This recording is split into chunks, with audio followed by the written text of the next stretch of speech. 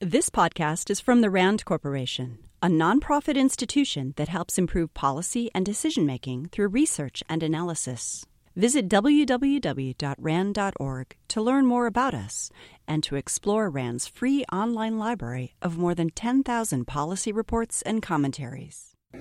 Good afternoon, everyone. I'm Susan Everingham. I'm the director of the Pittsburgh office, and it is my pleasure to welcome you to this conversation tonight about a topic that has dominated our headlines for months, which is what's next for Iran and U.S.-Iran relations. As I'm sure you know, the nuclear deal was concluded. The sanctions against Iran, some of them have been lifted, and relations with the United States and Iran are improving, but they're hardly normal. So lots of questions in front of us today. What's going to happen with the deal? Can it survive? What are the challenges to maintaining the agreement?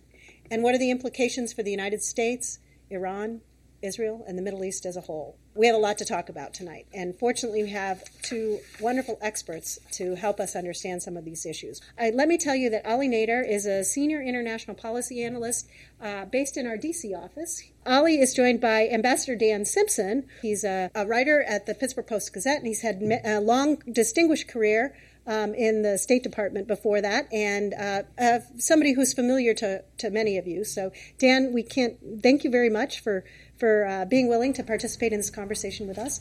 Well, I'm delighted to have the opportunity to participate in this conversation, and I thank RAND enormously for having brought Ali to Pittsburgh to talk with us about this very, very important foreign affairs issue. It has slipped from the front page a little bit since the real controversy that surrounded the nuclear agreement. But that remains very much at the forefront of American concerns about Iran, American concerns about security in the Middle East, and so on. So I think I would like to start by asking you about the impact of this agreement on both Iran and the United States, because it's still very much an issue in this place. Good evening, everybody. It's great being here. So I'm going to start with just a little description of what the nuclear agreement has achieved, because there's a lot of rhetoric, especially in our election season, on the nuclear issue. But looking at the facts, I think that it's a very solid non-proliferation agreement. Since July, when the agreement was signed between Iran and the P5+1, the UN Security Council in Germany, Iran has shipped out 98% of its enriched uranium. And I think that's actually a huge deal, because that was a major issue of concern and contention for years. Unfortunately, it didn't get a lot of media attention, and it hasn't really been on the political radar like it should be. But essentially, Iran can't use that uranium to build nuclear weapons. Also, Iran has taken a number of other steps, like dismantling 6,000 of its centrifuges. It has reconfigured its heavy water reactor in the city of Arak, which is in central west Iran. And so that can be used to produce nuclear weapons through plutonium production and fuel.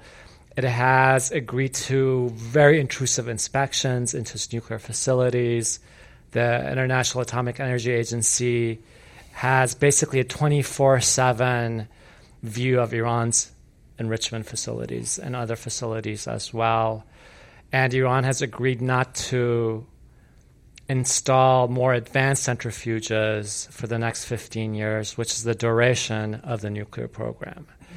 So I think we have to look at where we were 2.5 years ago and where we are now. When the negotiations started, right after President Hassan Rouhani took power in Iran, the U.S. intelligence community believed Iran was about a month or 2 months away from being able to produce nuclear weapons. Now the assessment by the intelligence community and the U.S. government and virtually all non-proliferation experts is Iran is about a year away from that capability. And so let's say Iran tomorrow, for whatever reason, decided to not implement the agreement and dashed toward and nuclear weapons, we would have about a year to react, which is a great deal of time. Quite a bit. Yeah. And so the nuclear agreement has achieved quite a bit, and the United States has lived up to its part. Sanctions have been eased on Iran. The economy has not improved.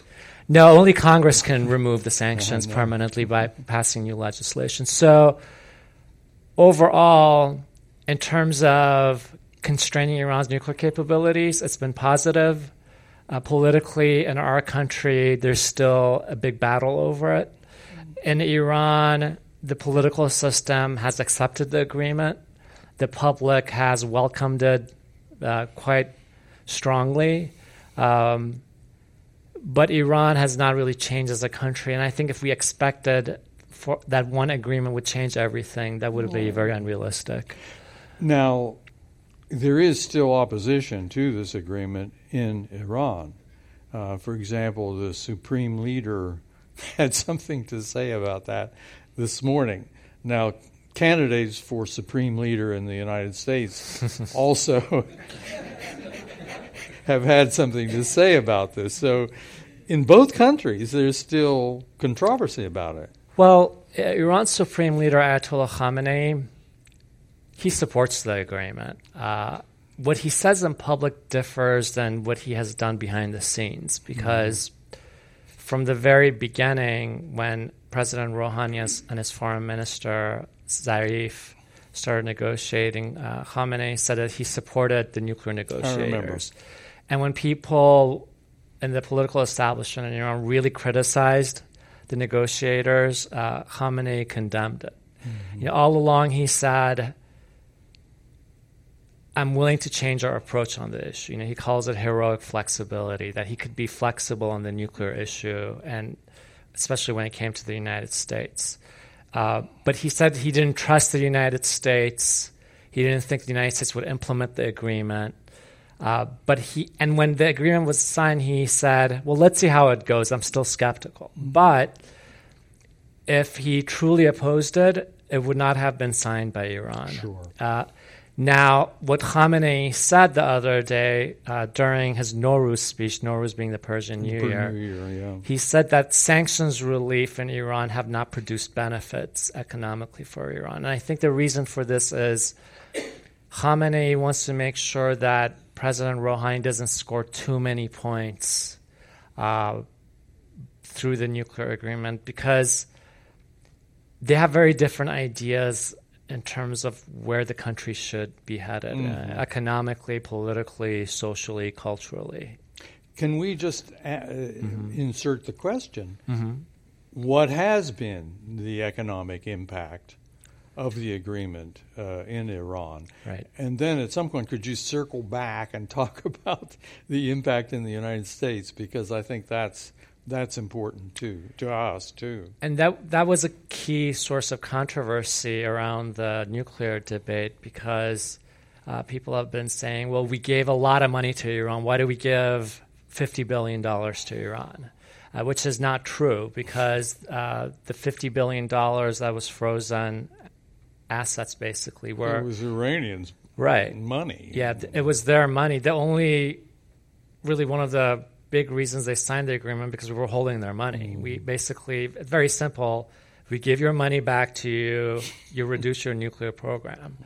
So the assets had to be released. The estimate is about $50 billion of Iran's oil money.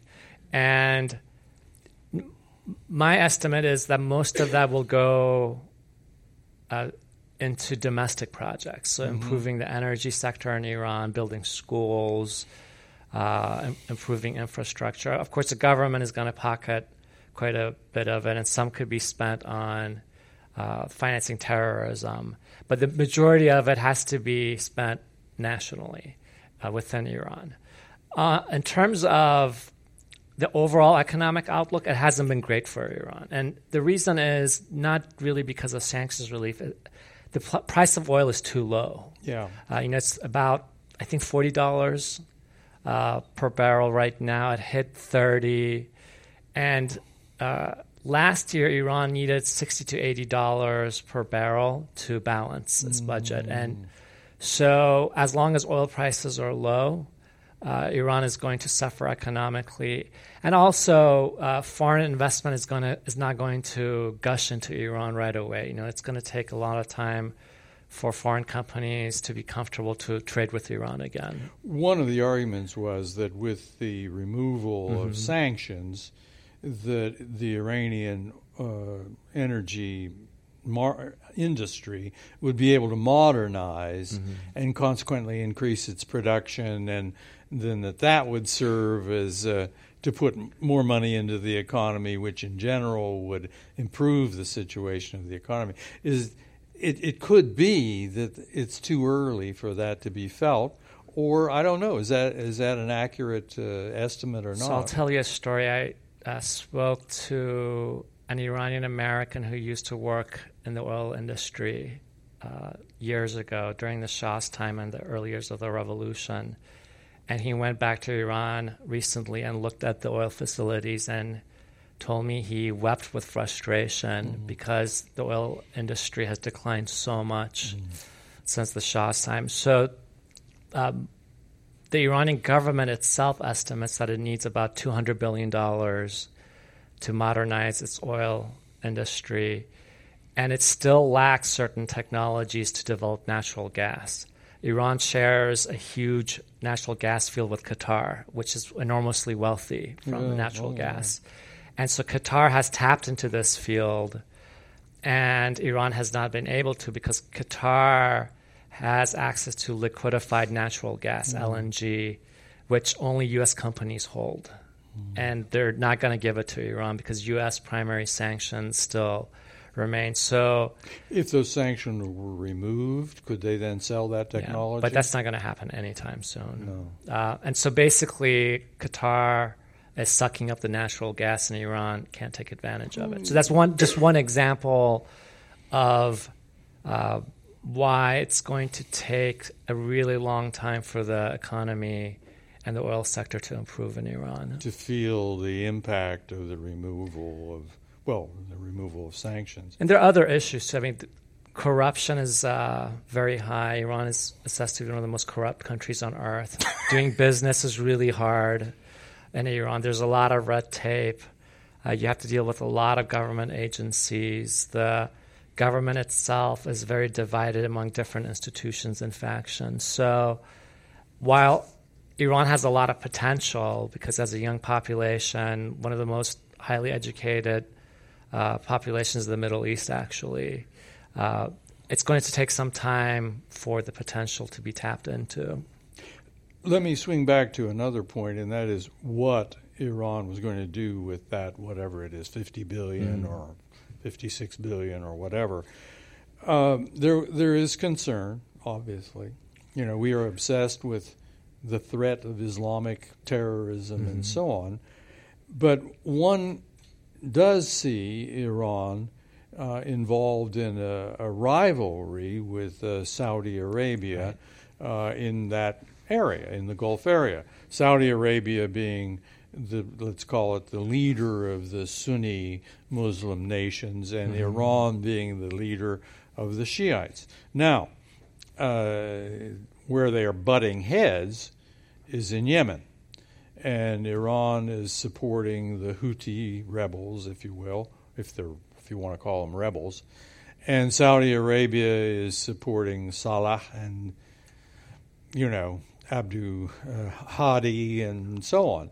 So there is an argument that would say that Iran is now free to use, Iran now has more money to use to finance, what shall we call it? It's international, regional rivalry with Saudi Arabia. Right.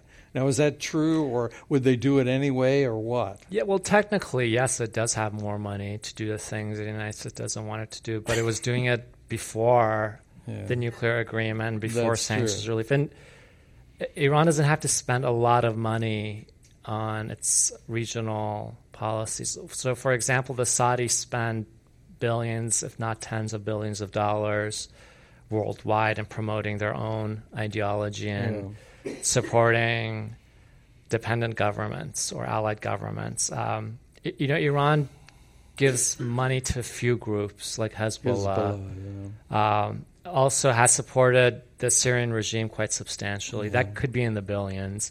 But the funding to Hezbollah or Hamas or the Iraqi Shia militias or the Houthis are not in the billions of dollars. And even Iran's support to the Houthis is pretty minimal. I mean, the Saudis say that Iran is behind every rock in Yemen.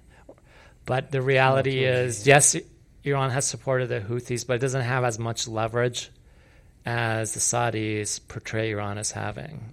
Now, is there a split in Iran itself about whether these foreign, what should we call them, adventures should continue or not? Well, within the government, not as much, because when it comes to Saudi Arabia, there's universal opposition in Iran to the Saudis, especially at the popular level. Now, how much of that is religious and how much of it is everything. national? It's religious, it's national, it's geopolitical. And there's a perception in Iran that the Saudis are behind the instability in the region, that they hate Iranians and they hate the Shia. And if you remember a couple of months ago, an Iranian mob burned down the Saudi embassy, or a section of it in Tehran, in reaction to Saudi Arabia's execution of a Shia cleric. So the approach in Iran is Saudi Arabia is our enemy, more than any other country, more than the United States, even more than Israel. But with the Rouhani government, there has been an interest in engaging Saudi Arabia diplomatically.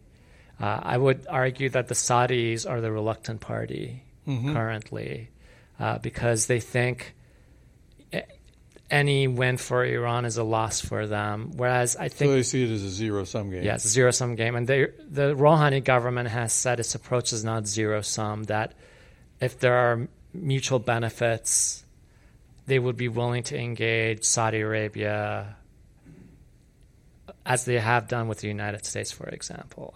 So when it comes to Syria, for example, Iran has been more eager to engage diplomatically. Saudi Arabia has been much more reluctant.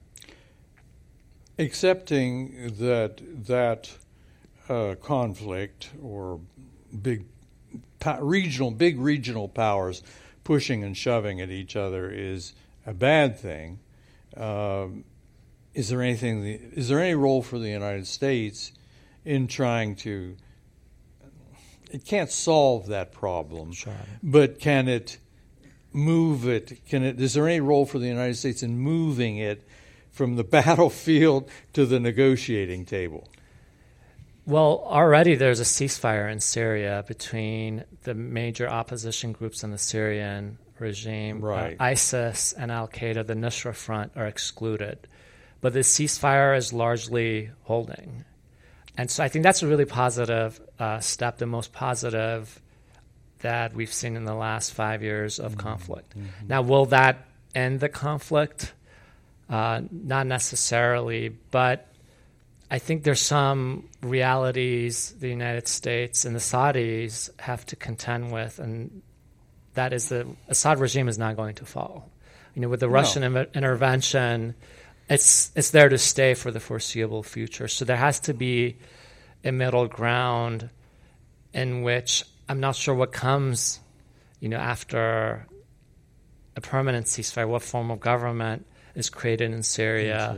But if the Sunni countries supporting the opposition to Assad expect a military solution, I think we're way past that point. I think you're right.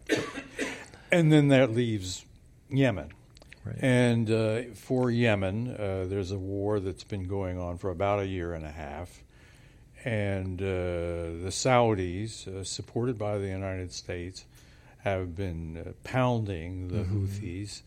And, of course, Iran has been supporting, although you point out modestly, the Houthis. Now, the current situation is that there's a ceasefire that is supposed to begin at midnight on April 10th.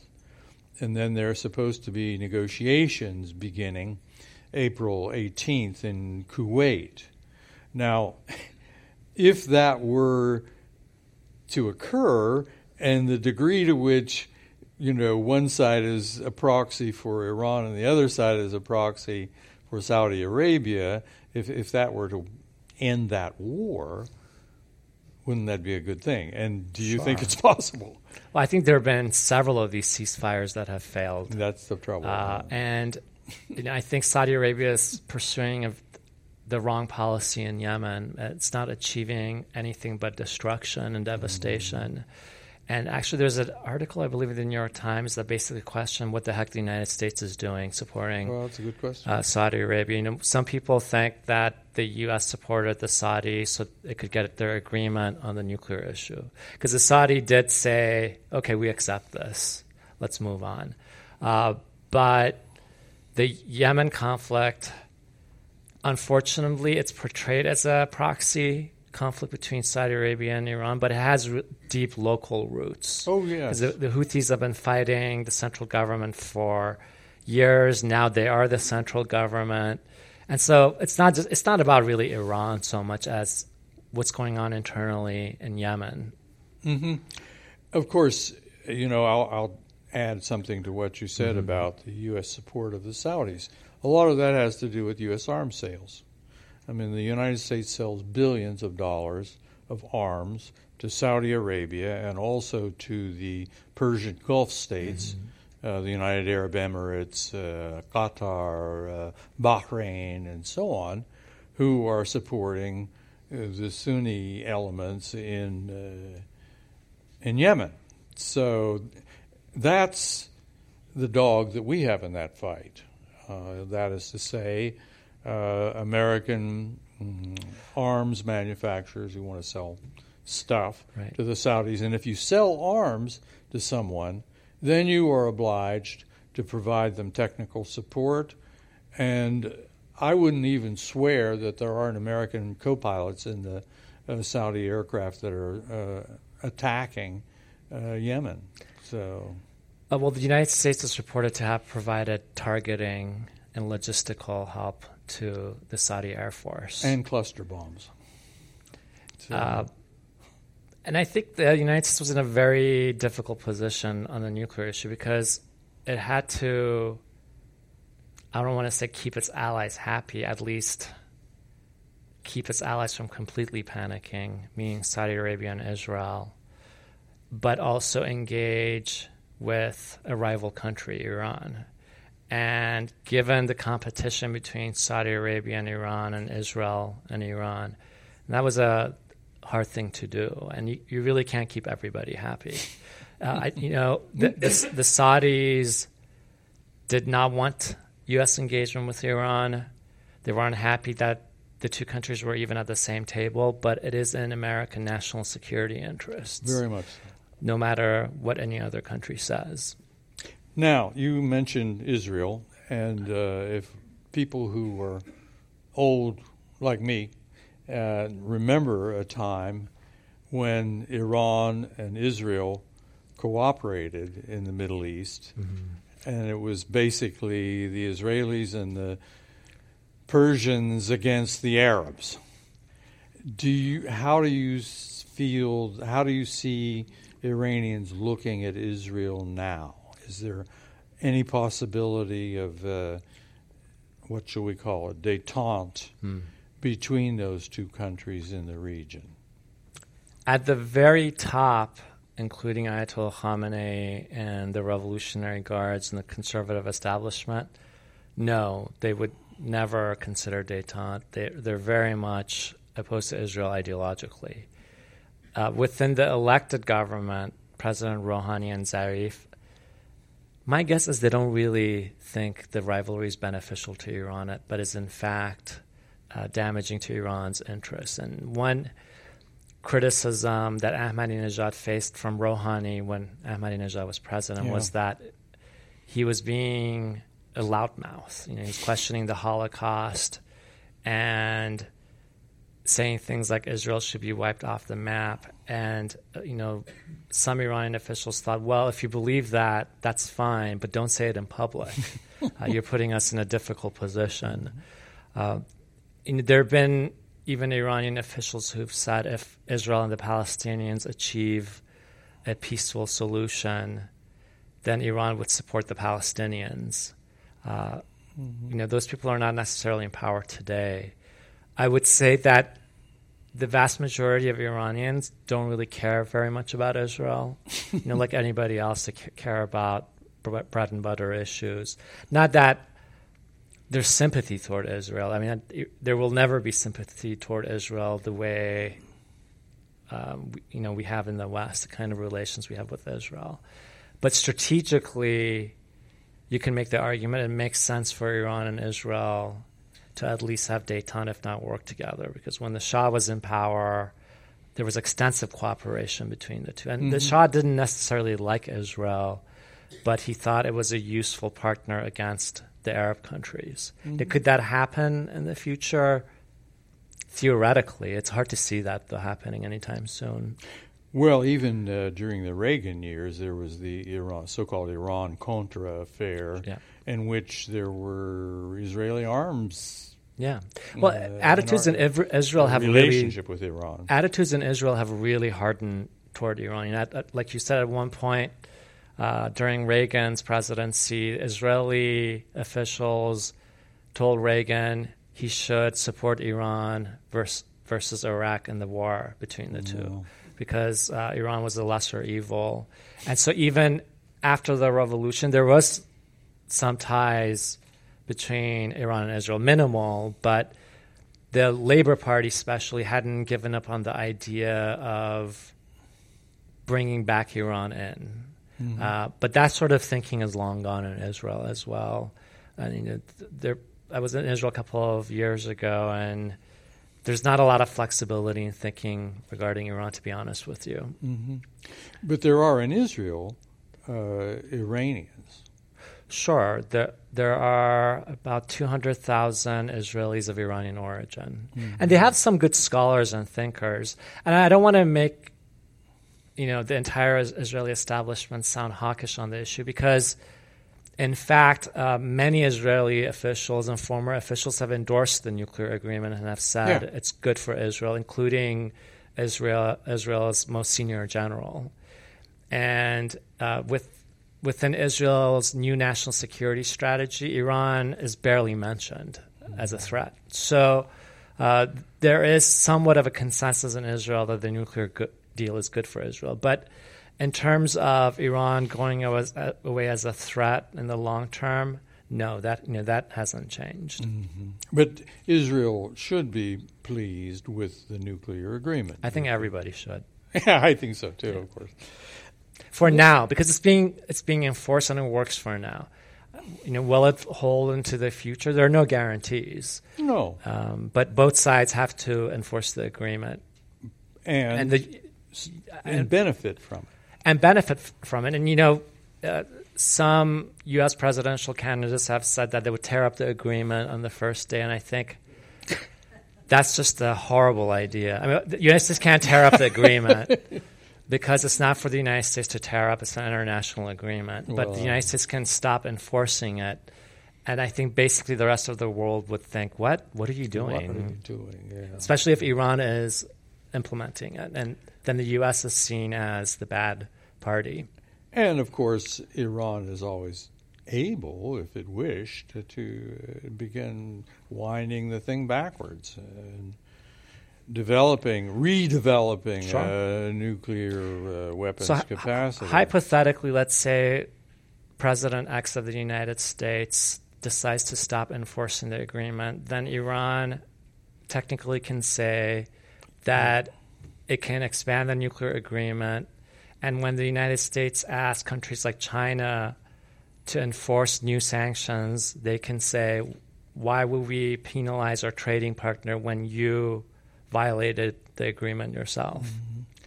Well, here you are in the United States. Do you see American companies and banks and so on seeing the opening to Iran as an opportunity?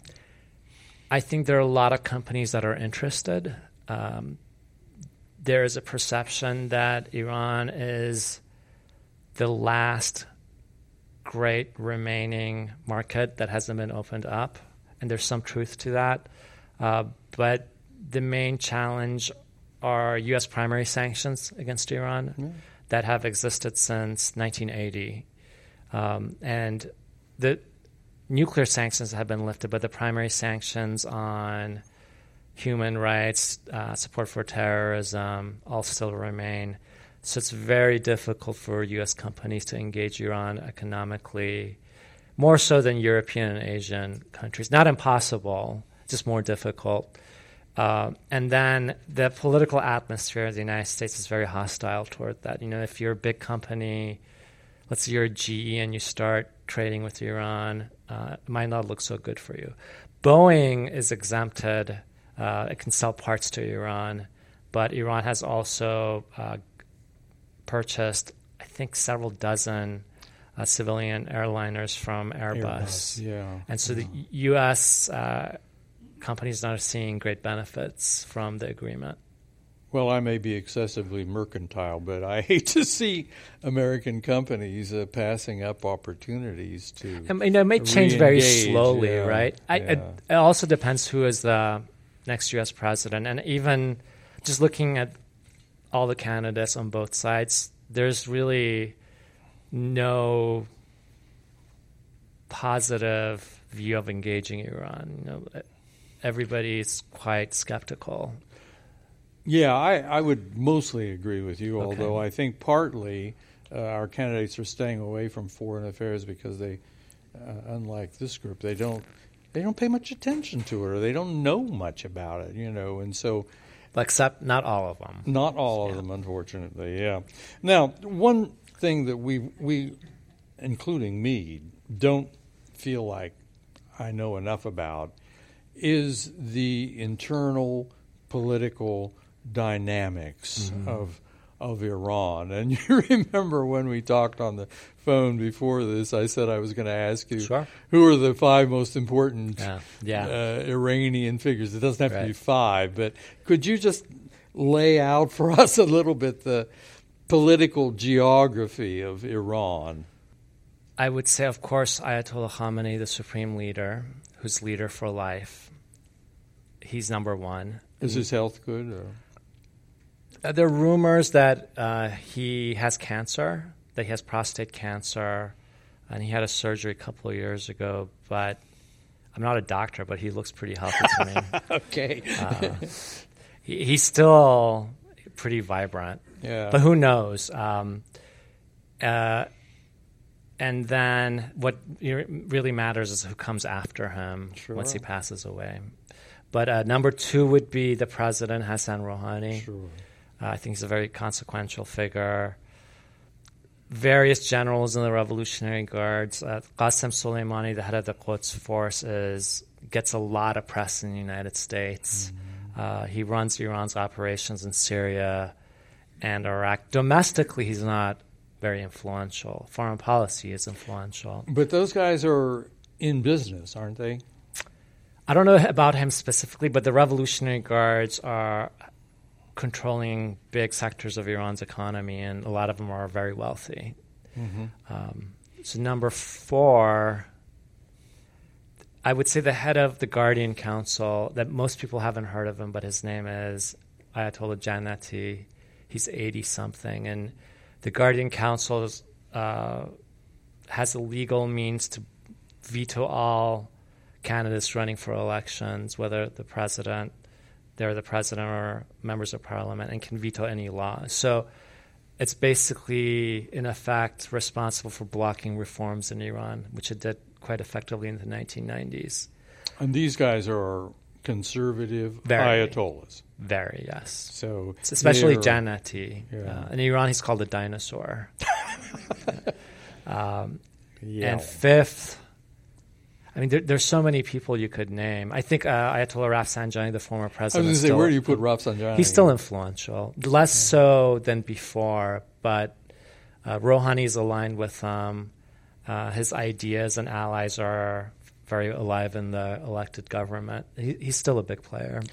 And Rouhani, I mean, I think everyone, people who were watching Iran welcomed his election, but he wasn't that liberal. I mean, on the Iranian scale. So he doesn't describe himself. He describes himself as a centrist.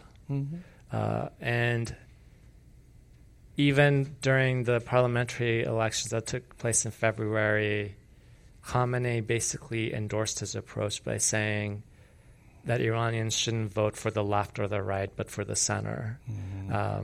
So he's not a reformist in the mold of President Khatami, for example, who is excluded from the political system. He's pretty much out of the picture.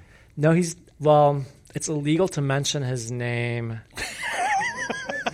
And I wonder if we could get some American politicians on a list like that.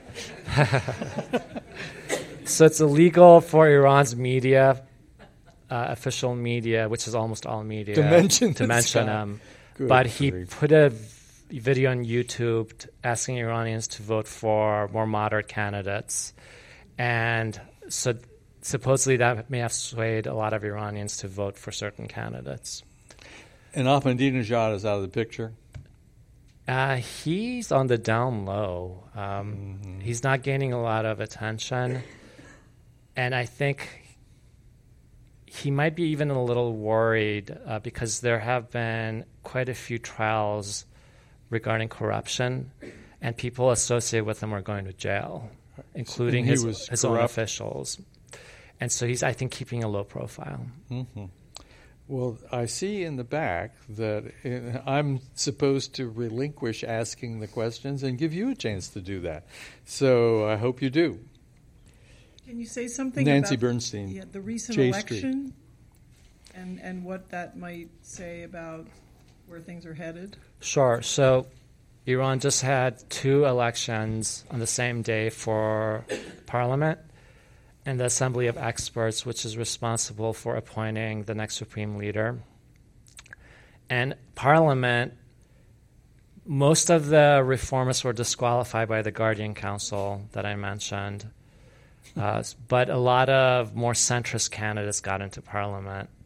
And many candidates associated with the Ahmadinejad presidency that were on the far right of the political spectrum were kicked out of parliament. So parliament has moved somewhat to the center. There's a runoff election in April, mid-April, so we don't know the full makeup of parliament. But having said that, you can't really compare Iran's parliament to the U.S. Congress, for example. It doesn't have as much power, but it will strengthen Rouhani if more of his allies are in parliament. But again, if it moved too quickly in changing things, the Guardian Council can block it. So I'll give you an example. For years, women's rights activists have been trying to change the family law in Iran, which heavily favors men, especially in cases of divorce and child custody. And Parliament can reform that law. But I don't think the next Parliament will really take that initiative because it's just not reformist.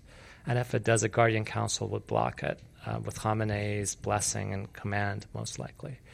With the Assembly of Experts, so there are 87 members, clerics, that are responsible for appointing the next supreme leader once Khamenei dies. But again, it's still conservative in makeup, although a lot of Rouhani's allies were elected. I think essentially all the people, or 16 out of 17 candidates in Tehran, that were elected are associated with Rouhani and Rafsanjani. But the assembly it's constitutionally responsible for electing the next supreme leader, but in reality it didn't play much of a role in appointing Khamenei in 1989. It rubber-stamped the decision. And so Iran's legal institutions don't work the way they're supposed to constitutionally. There are all these backroom deals and informal decisions. So I wouldn't read too much into elections in Iran, except for the election of Rouhani, which paved the way for the nuclear agreement. Elections can produce shifts in foreign policy. In terms of domestic policy, I think that's much harder to achieve because the establishment doesn't want major changes. In fact, Khamenei is very worried that the nuclear agreement is going to open up Iran and really shake his regime. He doesn't want a cultural invasion of Iran, although that's already happened and society's changed quite significantly over the last 37 years.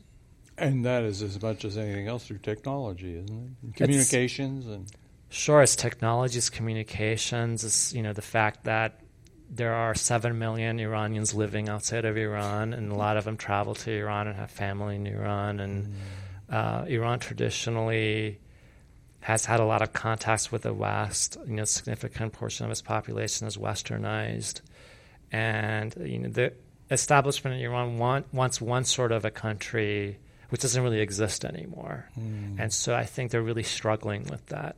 Khamenei has realized that because in the last 2 elections for the presidency and parliament, and this was unprecedented, he never said this, but he asked Iranians who are opposed to the system to vote.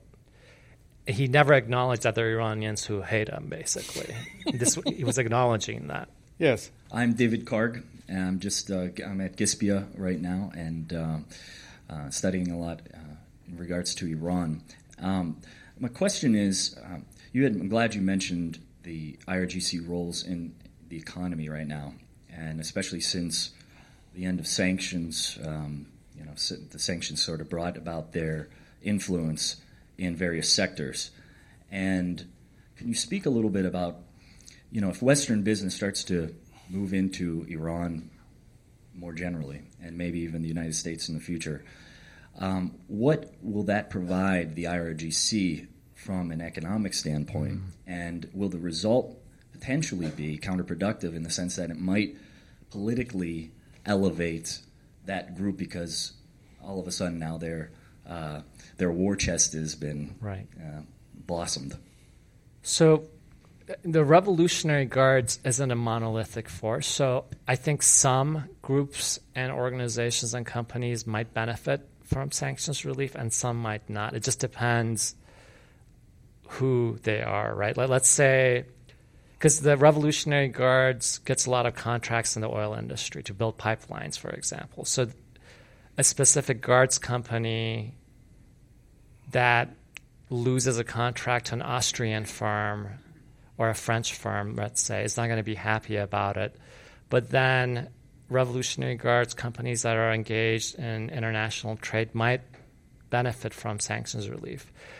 Overall, I think when it comes down to sanctions relief, the key concern the Guards have is that they will lose their economic leverage, not just to the private sector, but also Rouhani, Rafsanjani, and their associates. Because a lot of the political competition and divisions in Iran between people like Rouhani and Rafsanjani on one hand and the Guards on the other aren't just based on politics or ideology. There's a tendency in the United States to think of these guys as being irrational hotheads. But no, they made a lot of money, and Rafsanjani at one point was reported to be Iran's richest person. Forbes ranked him as one of the richest people in the world, and he's lost that position. He's lost that position to the Guards, and when Ahmadinejad was president, Ahmadinejad's allies. So part of the competition is between these economic elites. But of course, Rouhani also wants to make sure that people who voted for him, the middle classes, the professional class in Iran, also benefit from sanctions relief because he does have a mandate from them. The Revolutionary Guards don't have a mandate from the people. They get their orders from Khamenei. So I would say overall, yes, they're concerned, but some of them might still benefit from sanctions relief. Rouhani has basically asked them, he's given a couple of public speeches and said, the Guards have done a great job in managing big projects, but they should step back and let other people benefit economically and allow the private sector to grow in Iran. Rouhani and Rafsanjani don't want the Guards to monopolize the entire economy, basically. Michael. Thank you. I've been talking to the Pittsburgh Middle East Institute about taking a group of 10 or 12 Pittsburghers who might be interested in contemporary Iranian art. We're all going to go. Okay. My question really is, we would have to interact with some of the institutions and, of course, with the people. Would we be welcome, even if we were Jewish, for example? Yes. So I think for the vast majority of Americans, it's safe to travel to Iran, as long as you haven't published an op-ed in the New York Times denouncing the regime. So if you go for tourism purposes, cultural purposes, for tourism, I think it's very safe because I know a lot of Americans who are going. You go with tour groups, you get to see the whole country, and as far as I know, nothing has happened. In terms of cultural and scientific interaction, I think it's relatively safe as well. You just have to do your homework and see who you're interacting with. If you meet with reformist officials, civil society, NGOs advocating for human rights, anything politically sensitive, that could be a problem. There's a perception that it's not safe to go to Iran for so many reasons, but recently because of the arrest of Iranian Americans.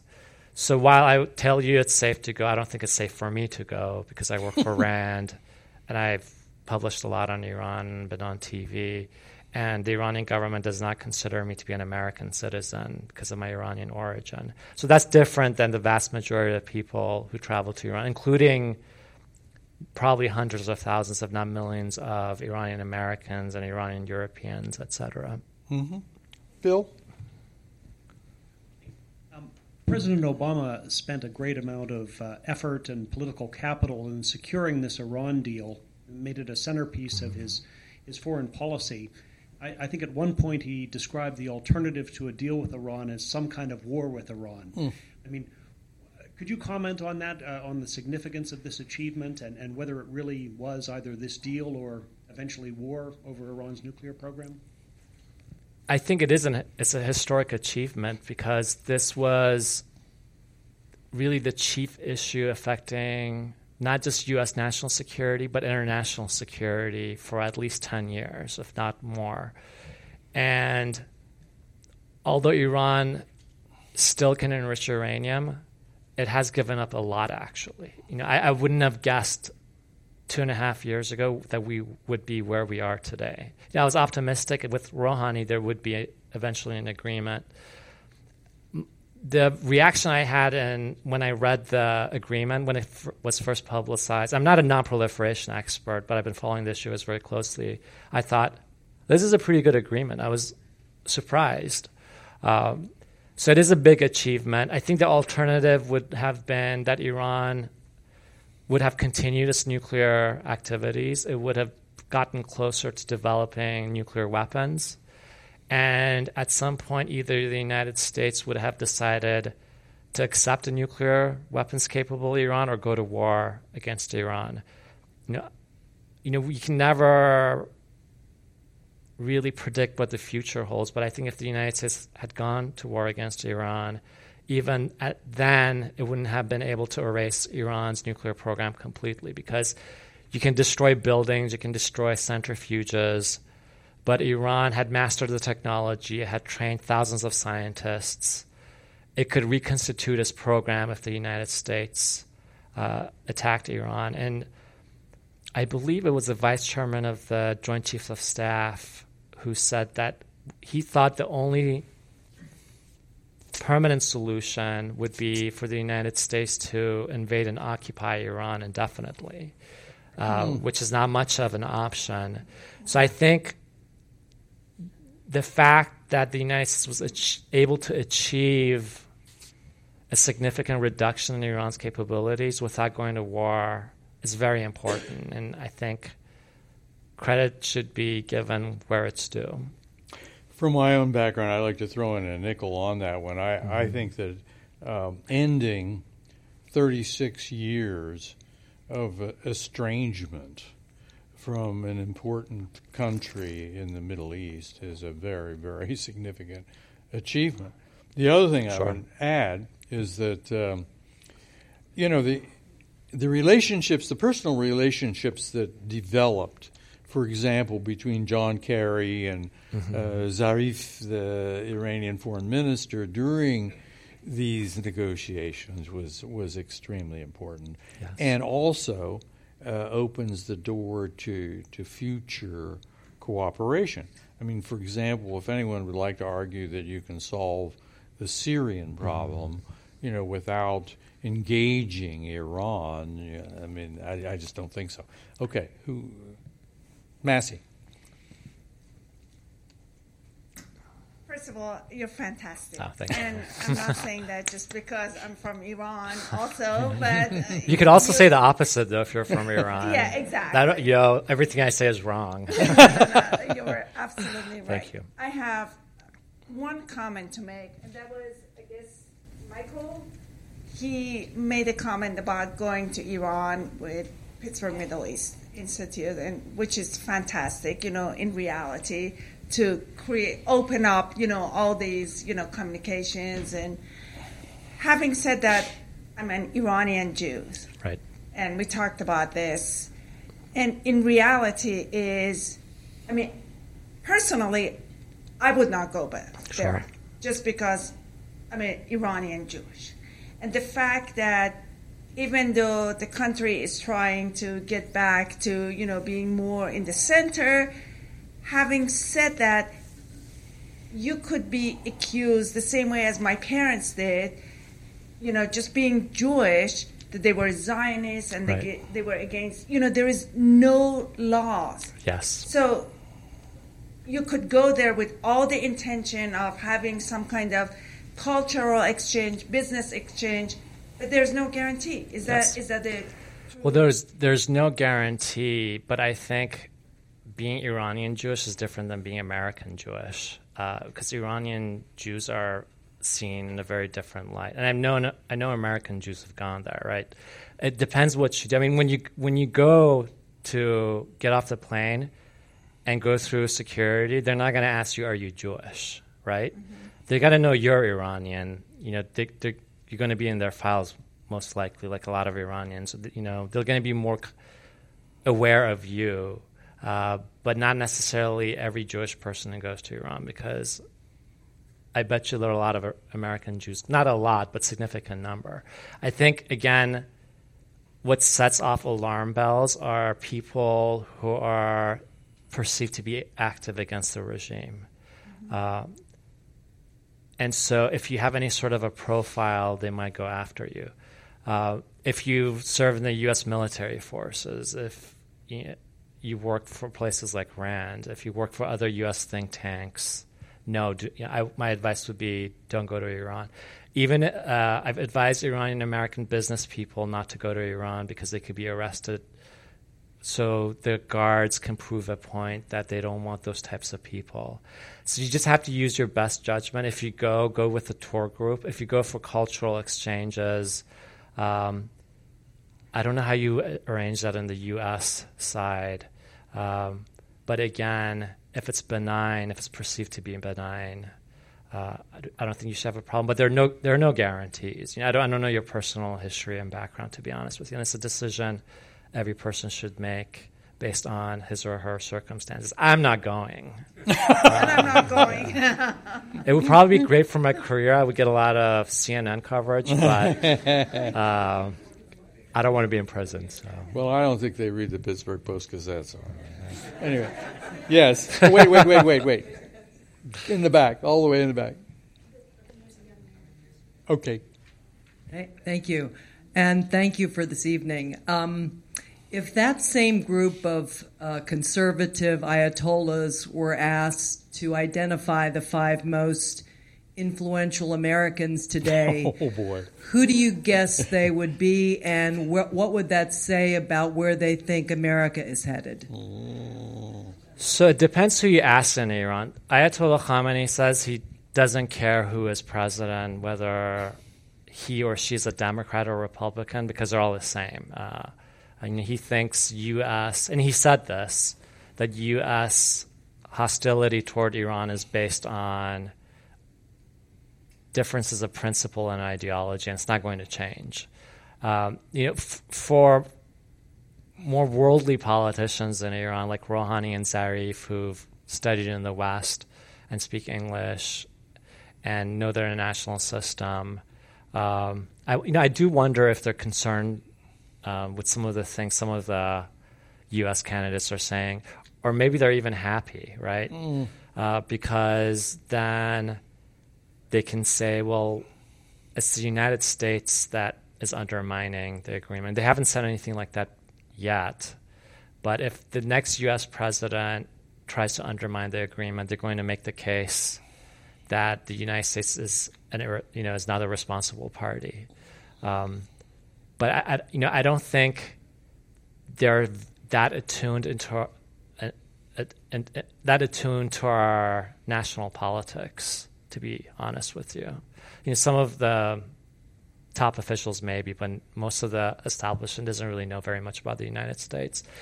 And it's just as we don't know very much about them. Actually, the people who negotiated the agreement, though, like Zarif, is American educated. I think his kids are in college in the United States right now. Rouhani went to St. Andrews, so they're different. But then there are people who've never been to the United States, have weird conceptions of the West, say really weird things. So I'm not sure those people care as much. Oh, good. Yes. The young man, you. Hi.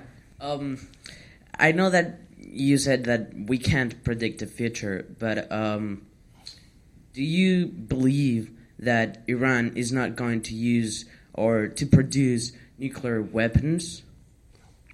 Yes. And why would they want to have nuclear weapons? So for the next 15 years, if Iran wanted to produce nuclear weapons, it would have a difficult time in doing so because it has really reduced its capabilities. And if it tried to produce nuclear weapons, the world could react, whether economically, politically, placing more sanctions, conducting military attacks. So I think the Iranian government has made the strategic decision to hold off for 15 years by signing this agreement. A lot of people think Iran is going to cheat, and I don't think it's going to cheat on a large scale because it's not in its interests, because it wants the economic benefits. I mean, things could change if U.S.-Iran relations decline, if the next U.S. president decides to violate the agreement, if the leadership in Iran changes, if there's some sort of internal unrest. So it's dependent on many factors. Then the question is, what happens after 15 years? Because Iran can expand its program quite substantially, actually. The argument the Obama administration has made is that even if Iran expands this program after 15 years, the United States will have vast insight into Iran's activities and could stop it militarily or through other means. For example, cyber warfare, if it had to. Is that true? Who knows? Time will tell. Stuxnet. Yeah, there have been attacks against Iran's facilities before, and today we know a lot about Iran's nuclear activities. In the future, we're going to know even more. And some aspects of the program last 20 to 25 years. There are no guarantees. This is not an ironclad agreement. There's really no such thing. Because Iran, again, tomorrow, if it wanted to, could violate the agreement. Yes. Gracier. We have learned a great deal through the negotiations, the U.S., as have the Iranians. Do you have any ideas or suggestions how this may affect other negotiations we do on the international level, for example, with North Korea? So I think North Korea is a very different case. It already has nuclear weapons. One, I think, mistake that the United States made was focusing on its plutonium production and not focusing on uranium enrichment. And the Iran nuclear agreement addresses both issues. So it's actually an improvement. It's a lesson learned, right? Block all pathways to nuclear weapons. But also I think with this agreement, it shows that economic leverage and diplomacy can produce solid non-proliferation agreements. And that even regimes that are hostile toward the United States can be engaged with, and that we can find a middle ground on issues that benefit both sides. So that's why another reason why it's a positive agreement, especially if it lasts for the 15 years it's supposed to. We can do one more? Yes. Yeah. Just to add on the regional nonproliferation, an argument has been made that Saudi Arabia and Turkey and other countries would now have an incentive to develop nuclear weapons after this agreement. I think it's the opposite, actually. I think there are a lot of disincentives for them to go the route Iran has because it was very costly for Iran. And if Iran can't produce nuclear weapons, then they don't have a justification for going forward. And again, it's important to emphasize this is not just a U.S.-Iran agreement. The United Kingdom, France, China, Russia, and Germany have signed on to this agreement. So the world powers have all endorsed it.